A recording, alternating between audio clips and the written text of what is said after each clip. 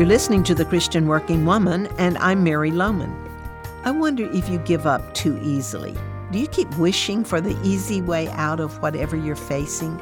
It's likely you, like me, could use a lesson or two in how to persevere. Lots of people make good starts, not too many complete the course.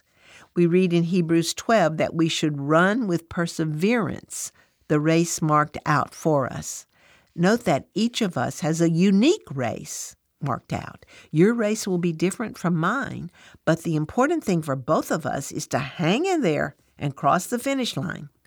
The night is darkest just before the dawn, and all too often we quit the race when it gets dark and bleak, and when the finish line is just around the corner. In the first chapter of James, we read that perseverance must finish its work so that you may be mature and complete, not lacking anything. Without perseverance, we won't reach spiritual maturity, and that's why we need to learn to persevere. How often do you feel like quitting?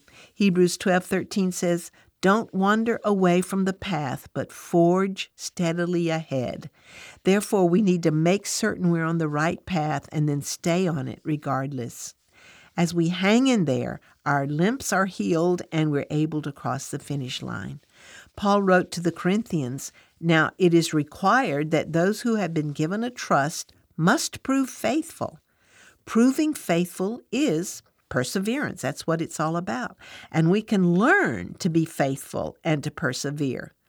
I'll take a faithful person any day over one with bigger talents or gifts who isn't willing to hang in and get the job done, to stick with it through thick and thin times.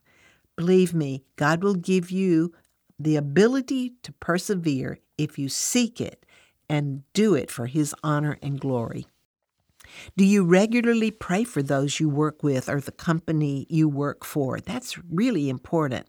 And you need to set aside regular time to pray for God to lead you in your workplace.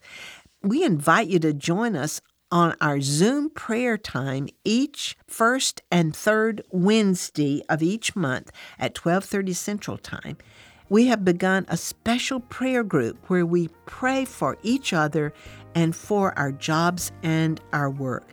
All you have to do is complete the form on our website at christianworkingwoman.org and join us as we pray to be ambassadors for Christ where He places us in the workplace.